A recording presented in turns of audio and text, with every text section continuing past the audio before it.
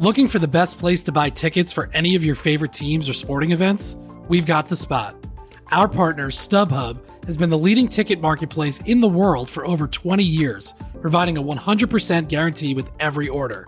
From a worldwide selection of live events, the widest choice of tickets and industry-leading partnerships, StubHub has what you need to purchase with confidence. StubHub, an official partner of The Athletic.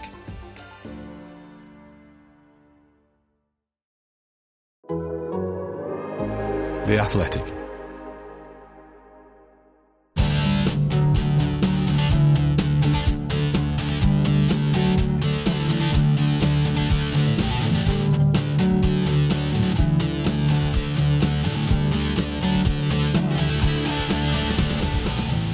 Hello and welcome to Pod on the Tyne, your go-to Newcastle United podcast, brought to you by The Athletic.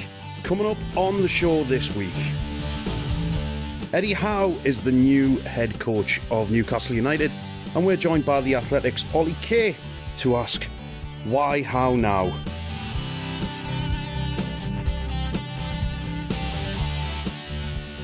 Point taken at the Amex, did we find a sense of purpose in Brighton?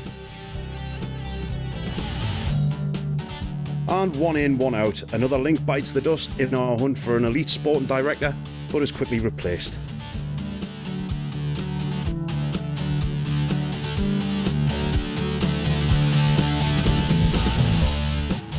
Yes, this is Pod on the Tyne. My name's Taylor Payne. It's been another busy week of fun and frolics up on Tyneside, and joining me, as always, to rake over the hot coals are The Athletic's Newcastle United correspondent Chris Waff and our senior writer George Colkin. George, just before we went on air and started recording, how is the manager? What? Well, I haven't asked him yet. No, George. How is the Newcastle United manager? I haven't asked him yet.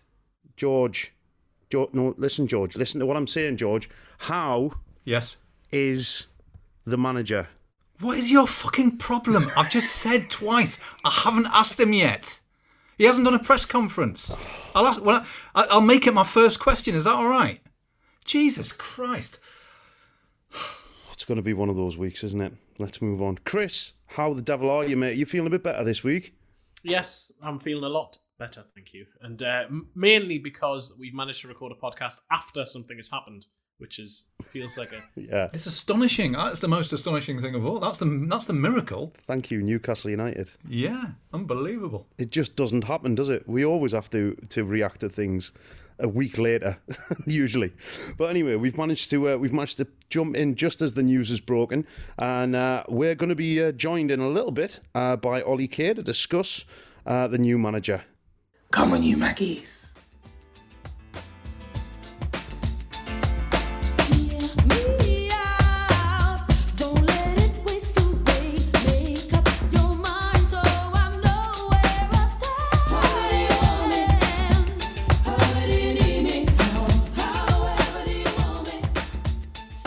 Right then, the appointment of Eddie Howe as Newcastle United head coach is now confirmed, and the former Bournemouth boss signed a reported 2-year deal initially, and it's great news for podcast hosts who love puns, if nothing else. The circumstances in which he came into the post, with the club initially agreeing to deal with Unai Emery before the Spaniard changed his mind, threatened to take some of the gloss off the appointment. But the mood music among fans is in the main positive, and we're joined by the Athletic senior football writer Ollie Kay to discuss Howe's appointment in a bit more depth. Ollie, how are you doing? Are you good?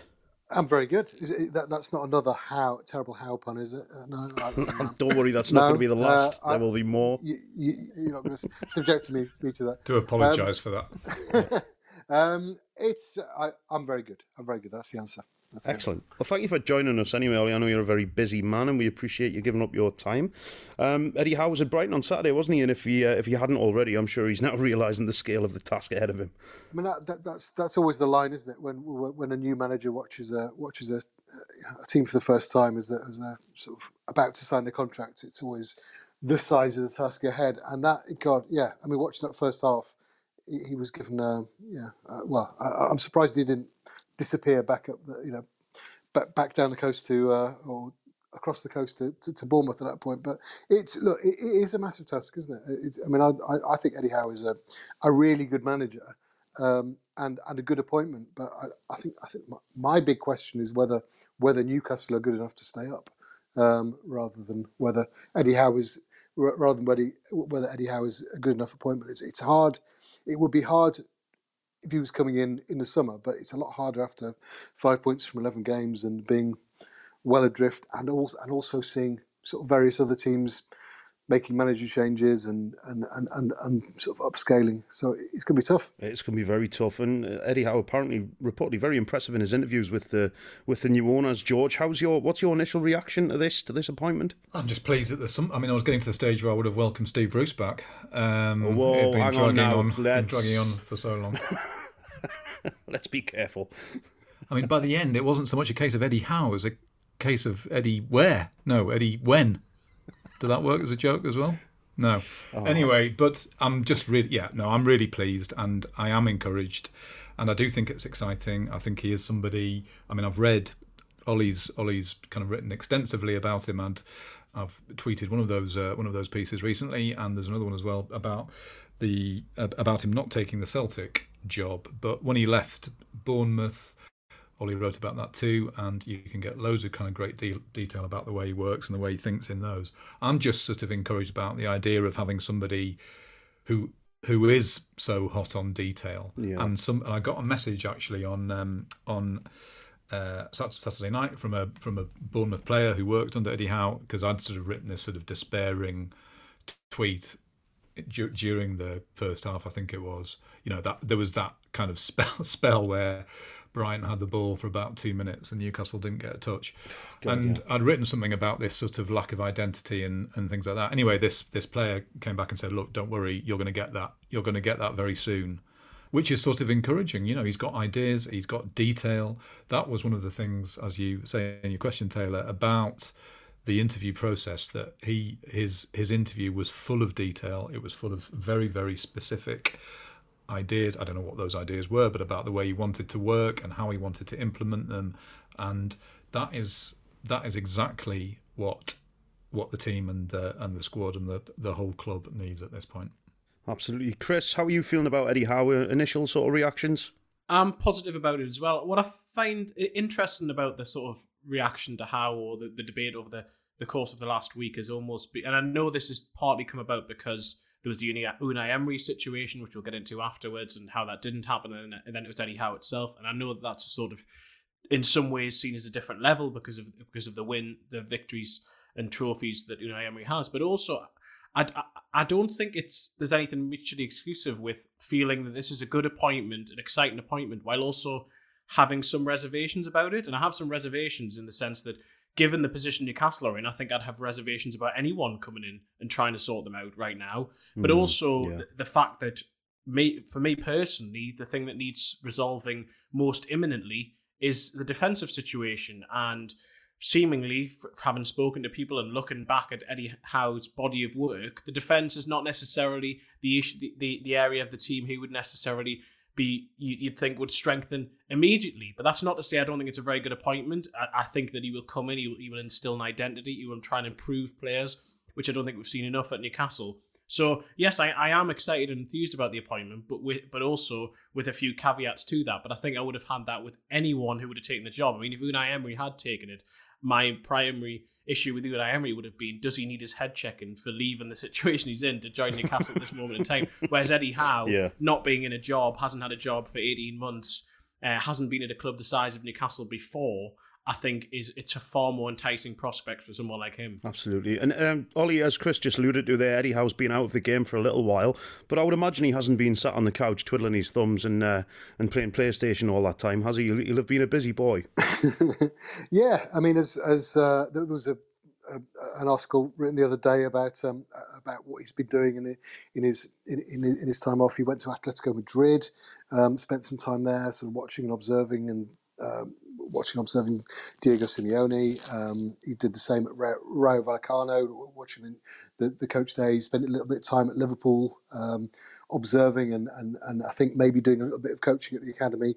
So he's been sort of keen to. I mean, anybody who's ever spent any time with him will know he's a sort of very earnest, serious, driven, studious type. He wouldn't ever just sit on his hands for whatever it's been, 15 months, 16 months. But he's also, he apparently felt after Bournemouth he did need to take some time off. He's never really had any time off since starting in professional football at age 16, 17, whatever it was.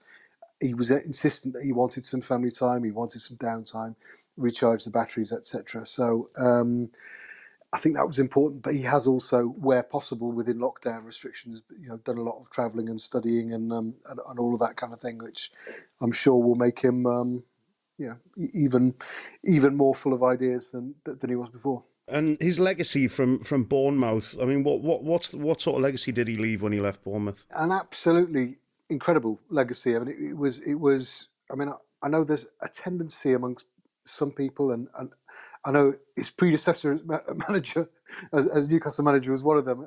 Steve Bruce said, "Oh, the fella that got Bournemouth relegated." And I can't believe that a fellow manager would say that. But I mean, you see it on Twitter from other clubs' fans and so on. I know you would never hear a bad word said about him by any Bournemouth fan, because they are just in awe of the man who took over as manager when I think he was 30 or 31, something like that, when they were right at the bottom of the table. They were in danger of relegation. They'd been deducted 7 points, but by relegation I mean relegation into non-league, because they were in the fourth tier at the time. And he built them up and up and up.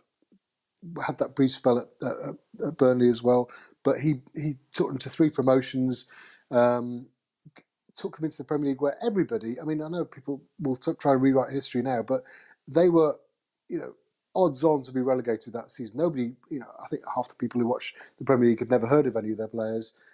There were certainties to go down. He kept them up again, got into mid-table some seasons, finished 9th one season. If you judge a manager on what he leaves, the state of the club when he takes over versus the state of the club when he departs, it's one of the most amazing jobs. Kept them up for 5 years in the Premier League. They got relegated at the end of the 5th season, unluckily, I would say.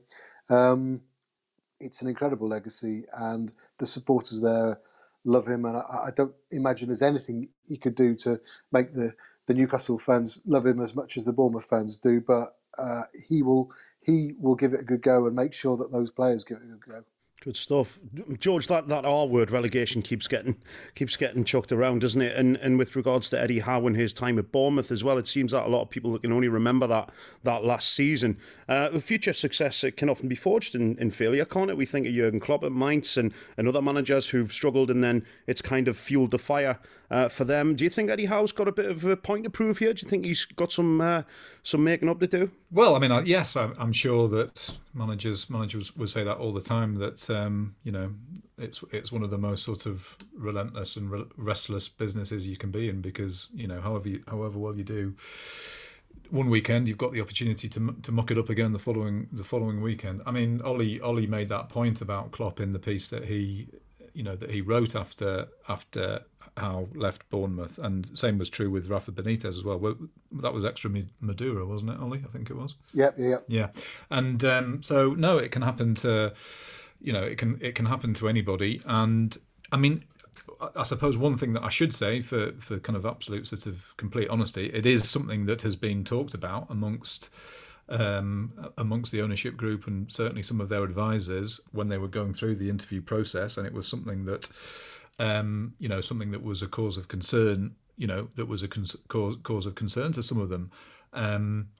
But as Ollie points out, and I'm sure as Eddie Howe would point out, there were, he managed to keep Bournemouth up for 4 of those seasons, and really that is a fairly miraculous thing when you look at the size and stature of the club. But it's absolutely the most important thing short term for Newcastle is just to win any game, but staying up is obviously the massive priority this season, and so you have to take all these things into account. But he's coming into Newcastle not as someone jaded by what happened at Bournemouth, but full of ideas and clearly sort of full full of plans for what he could do with the squad, and with that sort of sense of positivity, which is what they're crying out for. I mean, we'll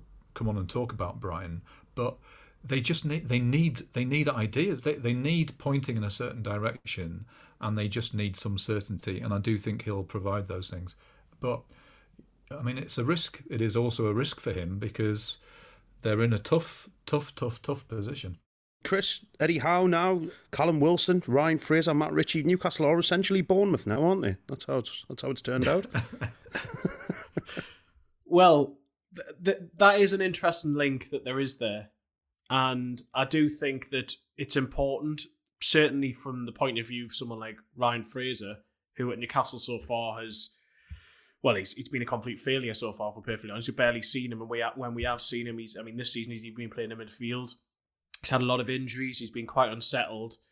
And his time with Eddie Howe at Bournemouth ended in controversy as well. He obviously refused to play at Bournemouth for the last few months, and when Bournemouth ended up going down, at least partly, they were affected further by the fact that Ryan Fraser was no longer part of their first team squad post-lockdown. And then they also had a situation with Callum Wilson where he'd had too many injuries and he didn't really score during that season. And so I think that those players, at least those two, have a point to prove to their former manager as well. Ritchie left earlier. He left when Newcastle were relegated in 2016. He'd only been in the Premier League for a year with Bournemouth at that stage. He is very experienced now. I still think he has... he can drive Newcastle forward. He can be an important voice in the dressing room, but really getting more out of that Fraser-Wilson relationship, or getting anything out of that Fraser-Wilson relationship, could be huge to Newcastle's chances this year, because I think it was 2016-17 when the two of them combined for double-figure goals and one of the most potent partnerships in the Premier League. That's what Newcastle need, because not only is their defence an issue, they're scoring goals, but they're not scoring enough goals, and they need to create more chances. And so I do think that familiarity is important for everyone. One other very quick point about that, Chris, is that the three former Bournemouth players, that is also something that has been spoken about amongst the owners too. And albeit Fraser didn't play at Brighton at the weekend, he did play in the two previous matches under Graham Jones, as did Wilson and Ritchie. And so you're talking about more than a quarter of the team there. And they will be hugely important. I mean, obviously, particularly Callum Wilson, but they will be hugely important moving forward. So that has been part of... I'm not saying that's the reason that they've ended up signing Eddie Howe, but that has definitely been part of the thought process, that three players who should be absolutely pivotal to the team are people who have worked with Howe, are familiar with his methods, and in someone like Matt Ritchie, you've got someone who talks about him as a miracle worker. Ritchie to Bournemouth? Don't think so. We'll bring Bournemouth to Ritchie. Listeners, we've got a very small favour to ask. We want to make sure we're making the very best football podcasts out there, so we need to know what you like and what we can do better. We've prepared a survey over at theathleticsurvey.smsinc.co.uk, and if you complete it, you'll be entered into a prize draw to win one of 3 £100 Amazon shopping vouchers. Now, we're only after the feedback from UK listeners at this stage, and you can only win those Amazon shopping vouchers if you live in England, Scotland, Wales or Northern Ireland. So if that applies to you, then please head on over to theathleticsurvey.smsinc.co.uk. That's theathleticsurvey.smsinc.co.uk. Thanks. Ollie, there are a few Newcastle fans who are not entirely convinced by this appointment. They were, I think the idea that Unai Emery was the name on everyone's lips for a little while, and people started to get excited about that, his calibre and the trophies and everything that he came with. There's a little bit of negativity around Eddie Howe with regards to the relegation, his time with Burnley, etc. A lot of fans think he spent an awful lot of money at Bournemouth with not too many successes in the transfer market. Are any of those concerns warranted, do you think? I would say, I've said this on Twitter before, and I've said it in articles before, but I find it staggering that he's portrayed in some quarters as somebody who, that his recruitment is dodgy, or that he doesn't know a player or something like that. That seems to come down to two signings that people always trot out, which is Dominic Solanke signed for Liverpool, which for what I was told was less than the in terms of the guaranteed guaranteed down payment, etc., less than the frequently cited fee. And the other one is Jordan Ibe, the same again for Liverpool. I don't know exactly what the fee was, but that one really didn't work out, Jordan Ibe. But he's had mental health issues which he's spoken about. I don't think you can say that Jordan Ibe, who had played 40 odd times for Liverpool that season and was highly rated by Jurgen Klopp and so on, I don't think you can say that was a completely mad signing or anything like that. It was an investment in potential, and that was what he was required to do at Bournemouth, because they couldn't buy at the top end or even the middle end of the transfer market. So all these sort of 15-20 million pound signings that they made were investing in potential. Dominic Solanke didn't hit the ground running in the Premier League at all, but he's now scoring. He's at 23, I think now, and he's scoring goals in the Championship and will be a good Premier League striker. Danjuma, who they signed from Bruges for about 16 million, is now playing brilliantly for Villarreal in the Champions League. So he's one who always got sort of dismissed as a waste of money because people don't watch the Championship or don't watch La Liga. But he's doing brilliantly at Villarreal. Nathan Ake was signed for, 15-20 million pound, sold on to Manchester City for 40 million. Aaron Ramsdale now at Arsenal via Sheffield United. So there are all these success stories, as well as the ones that were bought, like Callum Wilson and Matt Ritchie when they were further down the league. I think his recruitment at Bournemouth and for Burnley, where he signed people like Ben Mee, Kieran Trippier, Danny Ings, I think his recruitment is as good as anybody's. Certainly in terms of clubs that size. I'm sure his recruitment over the last 10 years has been better than Newcastle's, never mind Norwich's or anybody else's. It's the idea that people are worried about his recruitment, I don't think makes any sense. I think you could be worried about the size of the task. You could be worried about the size of the scrutiny and the pressure at a club like Newcastle in this situation. But I wouldn't worry about the transfers at all. I'd be relieved that it's somebody who's renowned for going after young, hungry players who want to improve and then improving them. Well, this is it. I mean, show me a manager who hasn't signed a couple of duds in their time. I mean, just show me one. There isn't one. Yeah. Every single manager out there has at some point spent too much money on a player who hasn't achieved or hasn't met the expectations. Look at Rafa Benitez. He as well, absolutely worshipped by Newcastle fans, and he spent an awful lot of money on players who didn't come up to the standard. So it's to be expected.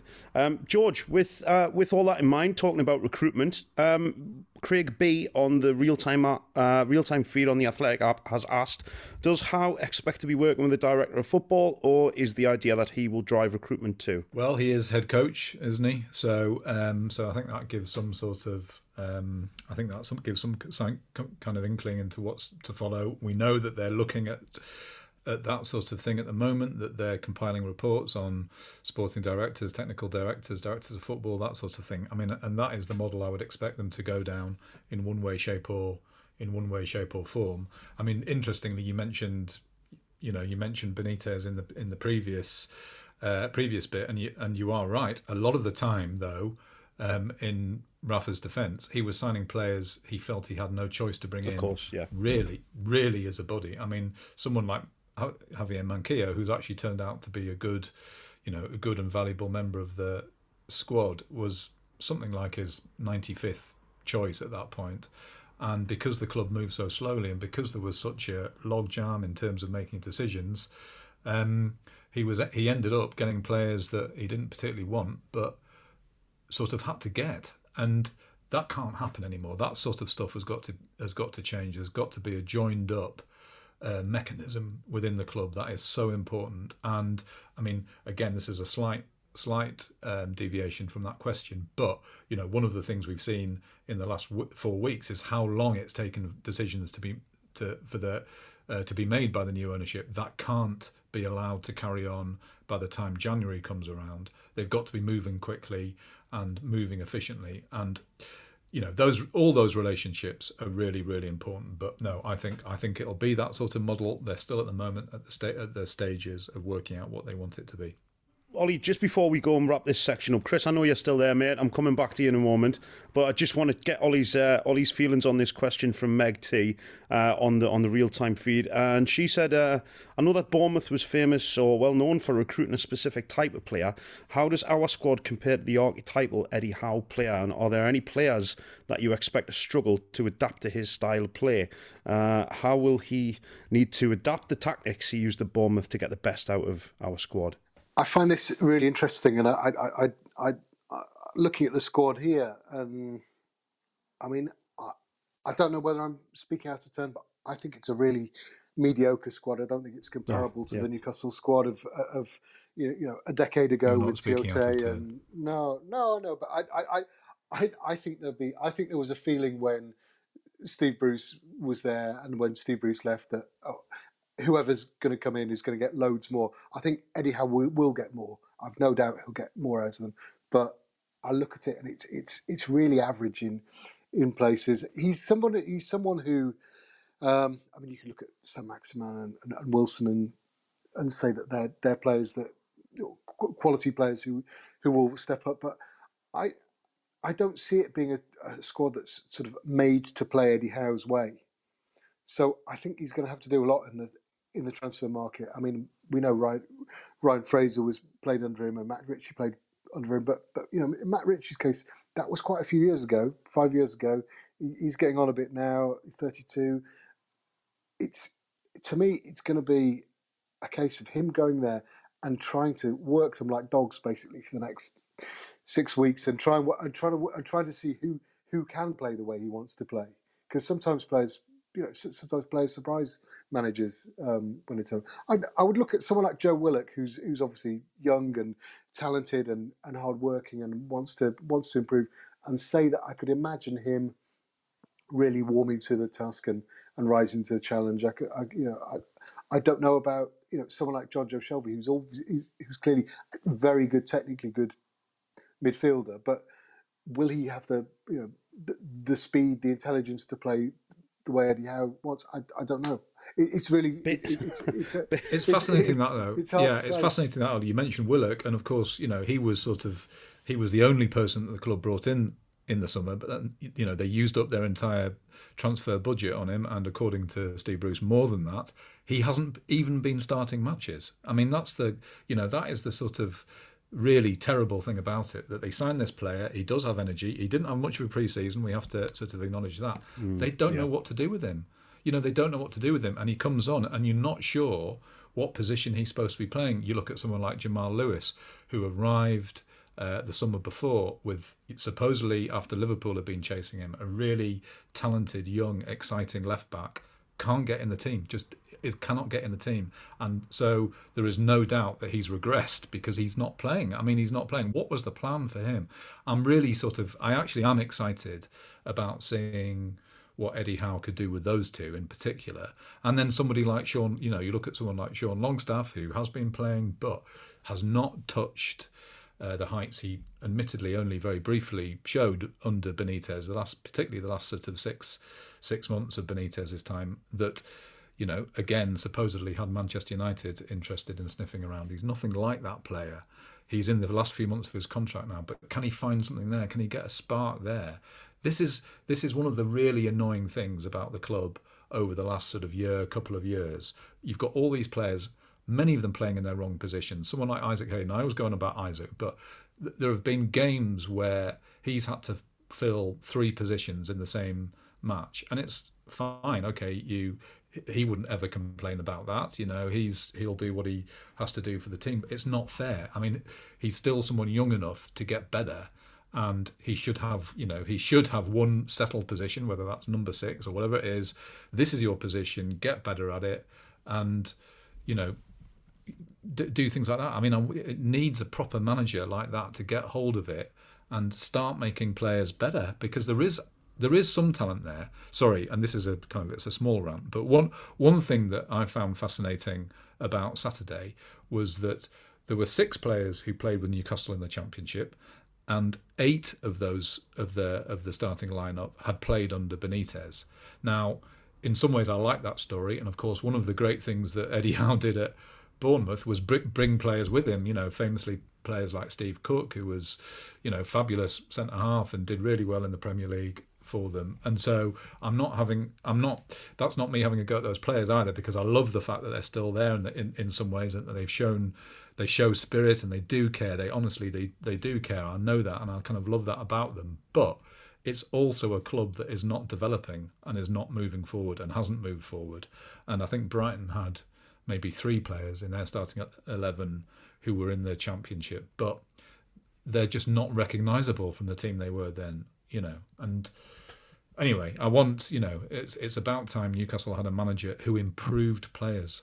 Yeah, absolutely. I think we can all get on board with that. Well, let's wrap things up there. Ollie, thank you so much for your time and for joining us. It's been a fascinating discussion, and we shall be back in just a moment after these messages.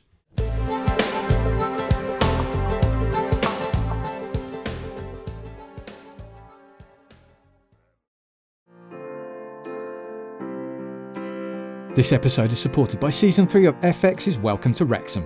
Celebrity owners Rob McElhenney and Ryan Reynolds' small-town Welsh football club has finally been promoted into League 2 after 15 seasons in the National League. Dedicated staff and supporters celebrate the city's return to glory while bracing for the newfound challenges that come with being in a higher division. Will Wrexham AFC stand up to the challenges and rise again into League 1? FX's Welcome to Wrexham premieres May 2nd on FX. Stream on Hulu. Looking for an assist with your credit card, but can't get a hold of anyone? Luckily, with 24/7 US-based live customer service from Discover, everyone has the option to talk to a real person anytime, day or night. Yep, you heard that right. You can talk to a real human in customer service at any time. Sounds like a real game changer if you ask us. Make the right call and get the service you deserve with Discover. Limitations apply. See terms at discover.com/creditcard.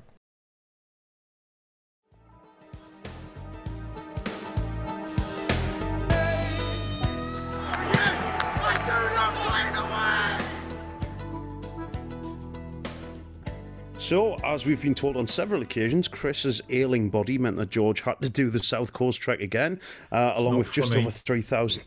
It's not what, sorry? It's not funny. Along with just over 3,000 Newcastle fans, but this time he has got a few positives to report. And despite conceding a penalty just before half-time, Newcastle left the Amex Arena with a point, but it could easily have been all 3, couldn't it, Chris? That was so close. They nearly won it in the last couple of minutes with that Callum Wilson chance, and the swine of a goalkeeper tripped him over. He did, and I still am baffled as to why the referee thought that it wasn't a foul to begin with, and what? Because why would he fall over? Well, exactly, you would have either had to have just genuinely fallen over, which would have been quite dramatic in itself and quite frustrating for a striker of that potency to have done that, or he would have been fouled because he cleaned through on goal in the 87th minute or whatever it was. Why would he go down? So that was baffling. But what I wanted to highlight, which I think has been overlooked a little bit, was just how good a ball it was from Joe Linton. It was absolutely superb. Oh, it was a beaut, wasn't it? Because the saviour. Oh, steady on now.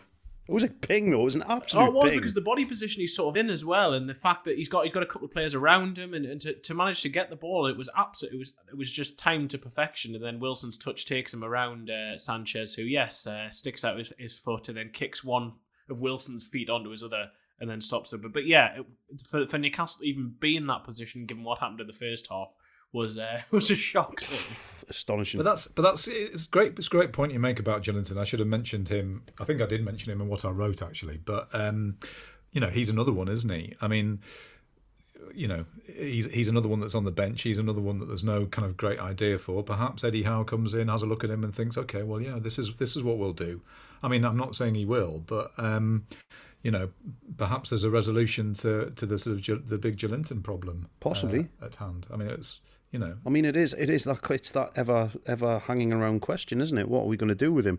The initial stages, though, George, Graham Jones repeated the strategy of hanging in there as long as possible and playing anti-football and waiting for something to happen. It was pretty turgid stuff, wasn't it, in that first half? I said on Twitter it was a bit like watching a non-league team trying to hang on against the Premier League big boys in an FA Cup tie. That's what it felt like. Worse. But in fact, it was worse than that, wasn't it? Yeah. Yeah. It was embarrassing. Yeah, Chris was watching and he was sending me kind of stats as we were going along. But there was that awful spell. I think it was about 35 minutes in when Brighton fans were doing Olays. Olays, yeah, Jesus. They had 46 touches of the ball. Chris went back and counted them up without Newcastle touching it, and there was a 5-minute spell where they had 96% possession, and it was cringing. Honestly, it was.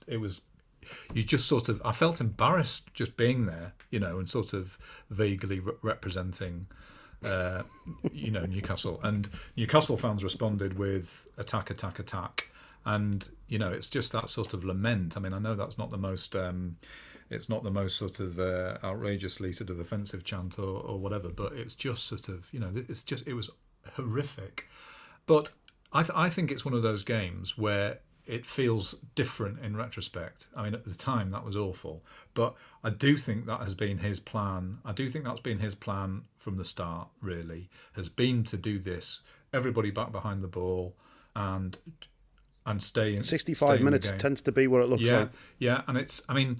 And then change. And that moment when they suddenly pressed, Brighton didn't know what to do, and it actually... No, they lost the ball. They made so many mistakes when we did it. It was amazing. And so the natural response to that is to say, well, why didn't we do that from the start? And the answer to that, I think probably accurately, is to say, well, Newcastle wouldn't be able to do that for 90 minutes. They could do that for a 5-minute spell and come back off again. Or there are all sorts of kind of questions moving forward. And one of them is about St. Maximin, how you press with someone who doesn't want to run around like that, and he gives the team other things. But in retrospect, I did come away feeling positive because of the way the game ended, and actually there was something, it felt better afterwards. But my God, that first half, that was absolutely as bad as eye-burningly, horrifically awful as anything we've seen. George, you and I talked about this earlier, though, and I don't fully agree with you on this. I don't care what you think. When do you get this into your head? I'm interested in my opinion, Chris. I'm not interested in. I'm vaguely interested in Taylor's. Yours is just absolutely. I don't really care. But go on. Well, that's quite right. I'm glad I sent you to the South Coast again. But it's. I entirely understand that Newcastle couldn't have done that from the first minute and couldn't have done it throughout the entire game. But those moments that you speak about in the first half, there were periods where Newcastle had 11 men within their own half. Brighton had the ball on the halfway line, passing it between their centre-backs. Newcastle had 3 centre-backs marking nobody, loads of players in midfield, but Brighton just get not pressured at all, not rushed into doing anything. And at that stage of the game, Newcastle just weren't offering attacking threat. They weren't, on the rare occasions they got the ball. Newcastle were actually trying to play it out from the back, but to no real, there didn't seem to be a plan again in terms of in possession, and that's the problem I have with the way they've played over the last few weeks and longer. This is a far longer sort of thing, but why I don't necessarily agree with this approach. It's the only way of doing it. Is what is the idea when they get the ball? It's like, fine, do that for a while and try and contain Brighton and hope they don't score more than one, and so you're still in the game. But then when you get the ball, what are you actually going to do with it? And again, I just couldn't, for 60 minutes, I couldn't see again what they were trying to do with it. I can appreciate this approach if you're playing, say, Liverpool or Man City. I can kind of understand it where that's concerned. But, with the greatest respect in the world to Brighton, yes, they are a decent footballing team, but you have to go and get amongst it a little bit, don't you? At least this might sound a bit reductive and a bit old-fashioned, but you have to do something. You can't just do nothing. You can't be passive. And Newcastle was so deep at times that the back four was practically the back five. Sorry, was practically in the English Channel at one point during that first half. It was an absolute mess. We were so deep. It was horrible.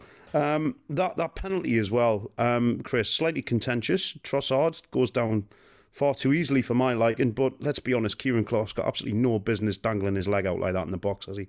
No, he doesn't, and I can understand the frustrations with the VAR, and I do think it was stupid that it took that long for them to look at it and then eventually decide that it was a clear and obvious error. But in terms of the actual challenge itself, it was a brainless challenge, and I also think as well as swiping his leg, he also dragged him back. So it was harsh in some ways, and I think it was stupid for VAR to overturn it. But equally, I can't. It's a consistent theme now that Newcastle have given away 5 penalties this season. Even if a lot of those have been given by VAR, that's a pattern. That is not a one-off. That is something they're doing wrong. They're conceding too many goals in general, and that's another issue of it. And I was, of all of the selections over the last few weeks, I think what surprised me most is that they haven't, and I know I can see he's trying to get consistency in terms of what he's trying to bring from that back line, but that left-hand side of the defence, it was obvious that Brighton were going to target that, and they did with Tyreke Lamptey, because you've got Kieran Clark, who's in no sort of form whatsoever and hasn't been throughout most of the season so far. You have Matt Ritchie, who's a converted right winger playing as a left wing back, and then you've got Alan Saint-Maximin, who to be fair, he tried on Saturday, but you can see the defensive side of the game just does not come naturally to him. He doesn't want to do it most of the time, and so Brighton targeted that area, and I just found it strange that there wasn't at least one change in terms of on that side to move things around a little bit to try and make Newcastle a little more solid on that side. I found that very, very strange.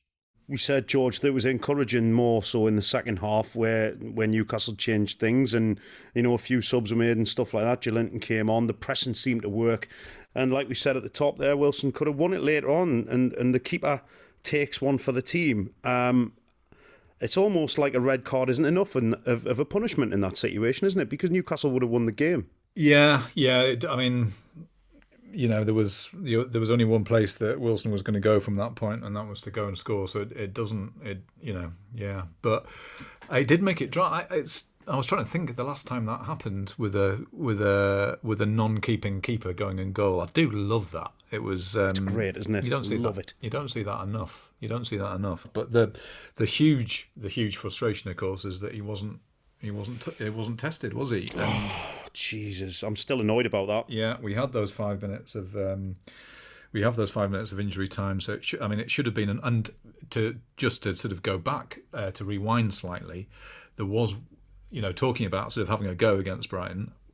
I suppose the danger of that is Newcastle let in 3 goals in both matches last season. At least they didn't do that. At least they didn't do that this time, and they got a point out of it. But the very sort of worrying thing is that it was 1 shot on target against Brighton. I think it was a couple against Chelsea, and it was 1 against Crystal Palace. So that's 4 in the last 3 games, and that is just not enough. That is not enough to win matches. So, Eddie Howe is going to have to find a way to oh God, I don't want to use balance again because it's the word that Steve Bruce used for so long. But there has to be a way of doing a bit of both. I mean, he has shored things up. I do think that tactic overall sort of worked, but yeah, it was very, very frustrating. And I know that everybody everywhere was waiting for that Shelvey free kick to be fired in, and then he just sort of lofts it aimlessly in the opposite bloody direction. What was he doing? I do think there's a problem in terms of that transition from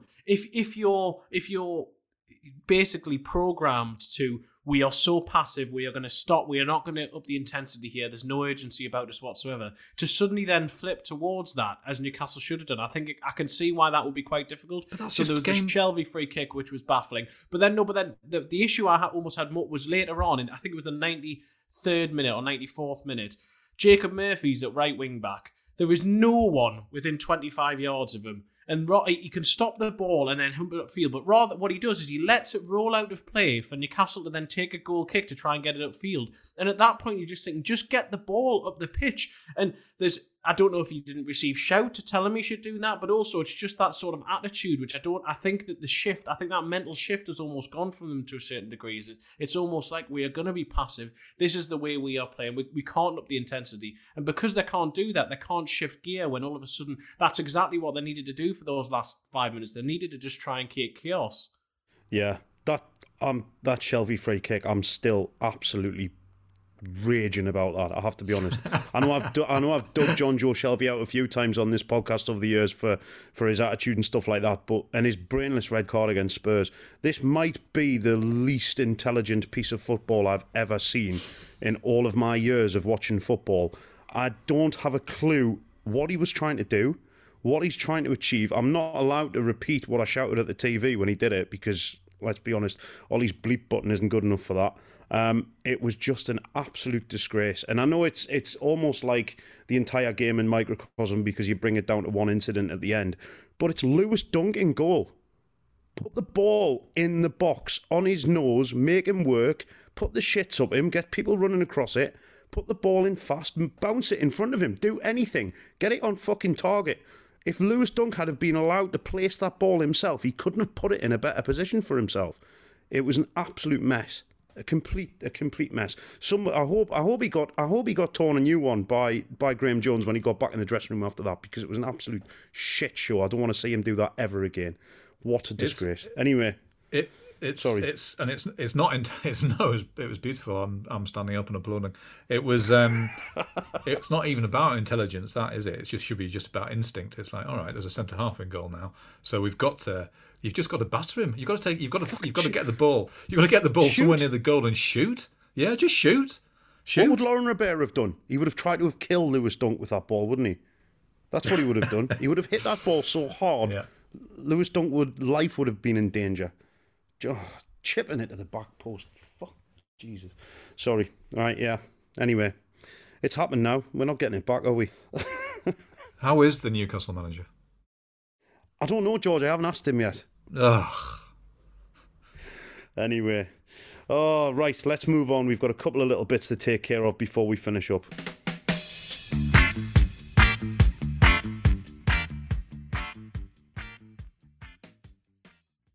This episode is brought to you by Michelob Ultra, the official beer sponsor of the NBA. Want to get closer to the game than ever before?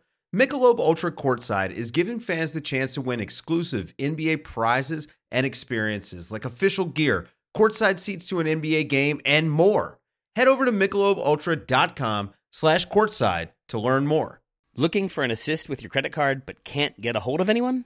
Luckily, with 24/7 US-based live customer service from Discover, everyone has the option to talk to a real person anytime, day or night.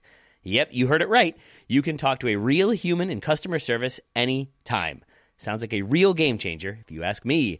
Make the right call and get the service you deserve with Discover. Limitations apply. See terms at discover.com/creditcard.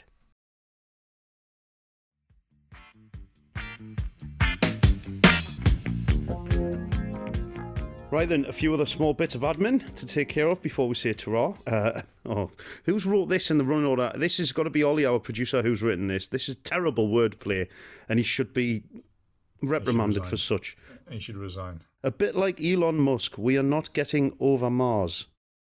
Oh, that's awful. That is awful. That is disgusting. That's horrific. That's worse than John Joe Shelby and Newcastle's first half performance at Brighton. That is, I'm embarrassed.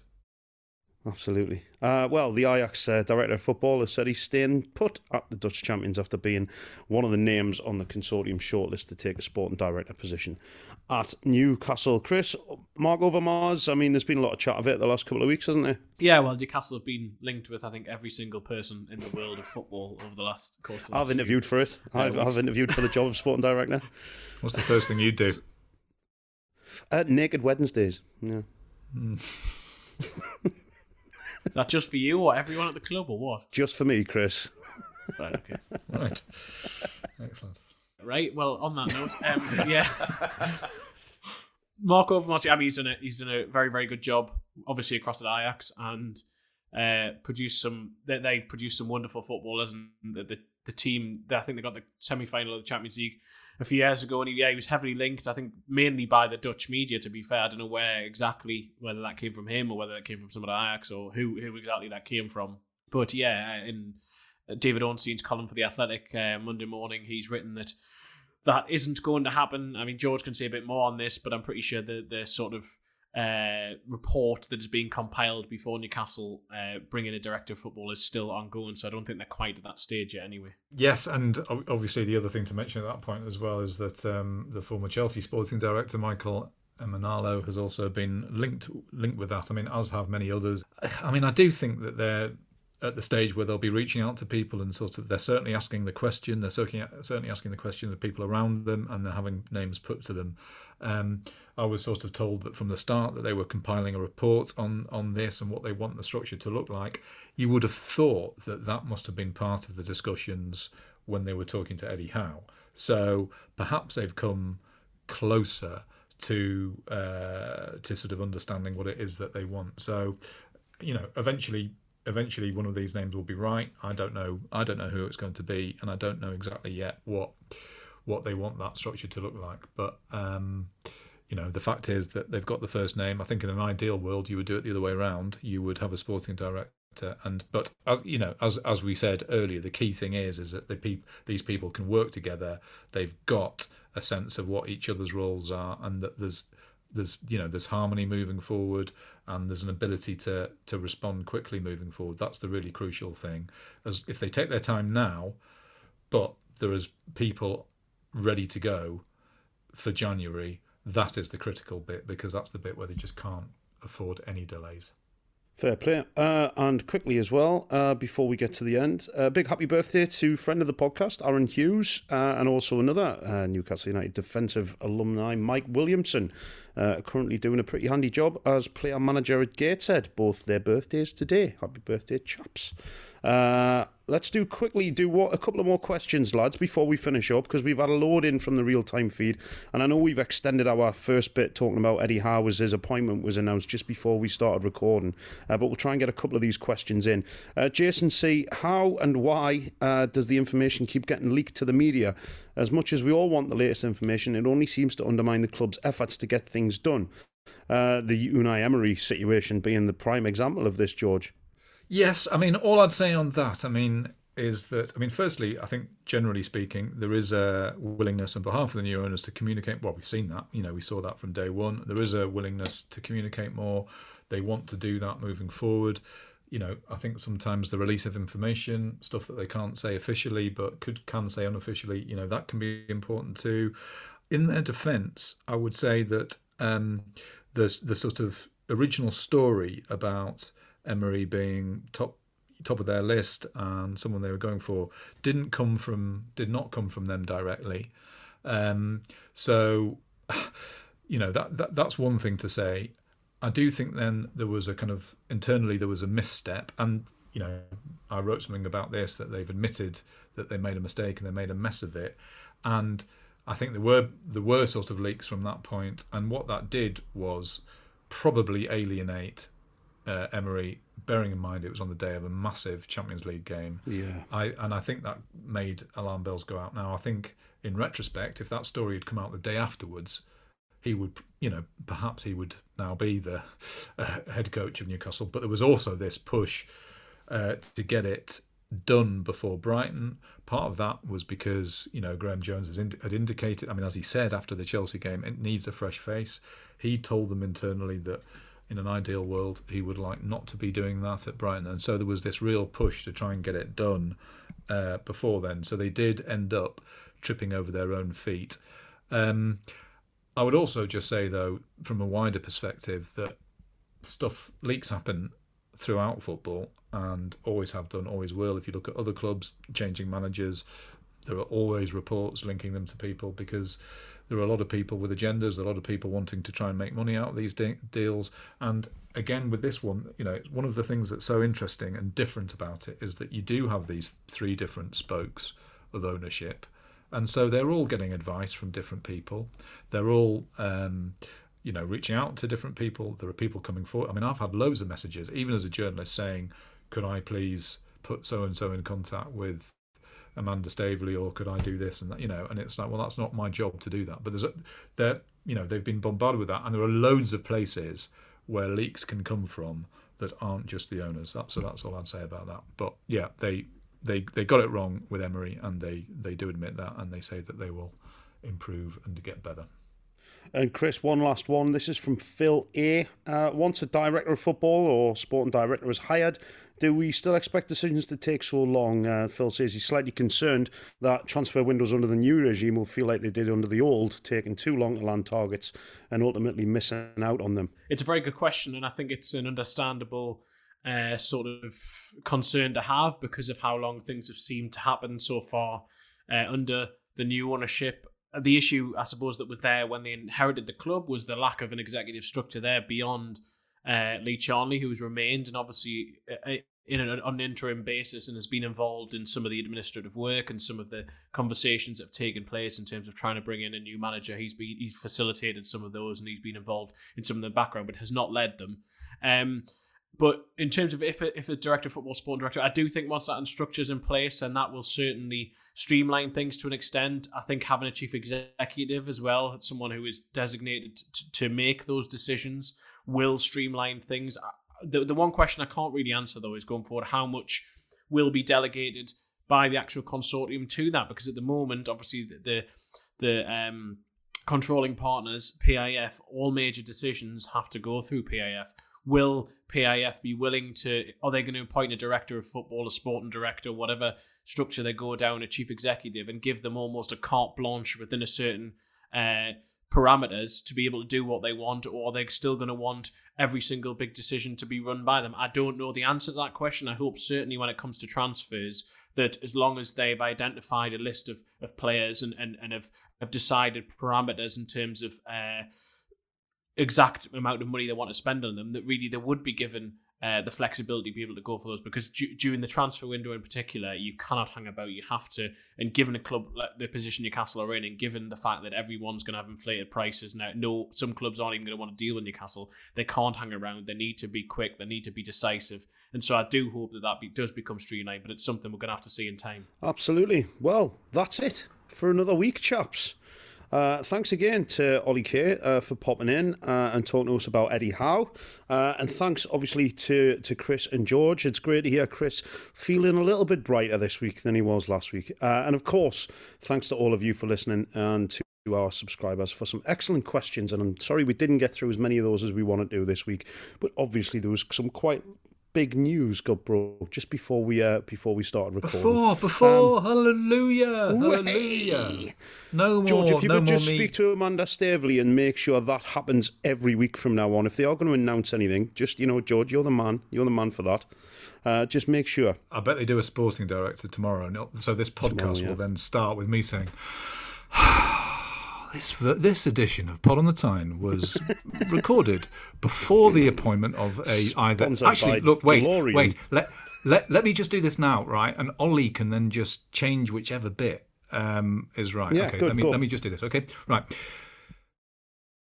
Hello and welcome to Pod on the Tyne. This edition was really annoyingly recorded before Newcastle appointed either A, sporting director, B, director of football, C, technical director, probably all the same thing, D, head chef, E, bottle washer, F.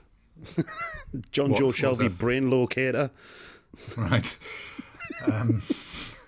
So hopefully this covers all eventualities and we will not have to record anything else. Fabulous. Thanks for that, George. You've really got in ahead of the game there. Well done. Plenty more Eddie Howe chat next week, of course. And until then, from everyone at Pod on the Tyne, it's a hearty goodbye.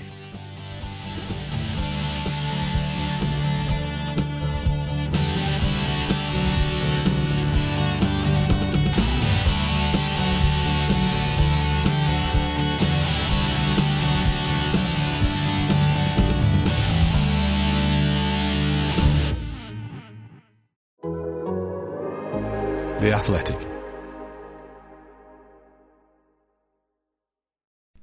As you've probably heard by now, we've teamed up with BetMGM this season. We'll be using BetMGM lines to make all of our picks, and we'll have special offers for our listeners each week. If you haven't signed up for BetMGM yet, use bonus code The Athletic, and you'll get a 1-year subscription to The Athletic, plus up to a $1,500 first bet offer on your first wager with BetMGM. Here's how it works.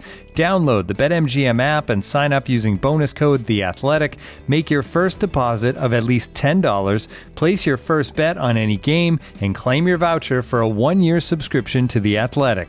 See BetMGM.com for terms. U.S. promotional offers not available in D.C., Mississippi, New York, Nevada, Ontario, or Puerto Rico. Gambling problem? Call 1-800-GAMBLER. Available in the U.S. Call 877-8-HOPE-NY or text HOPE-NY 467-369 in New York. Call 1-800-NEXT-STEP in Arizona. 1-800-327-5050 in Massachusetts. 1-800-BETS-OFF in Iowa. 1-800-270-7117 for confidential help in Michigan. 1-800-981-0023 in Puerto Rico. First bet offer for new customers only in partnership with Kansas Crossing Casino and Hotel.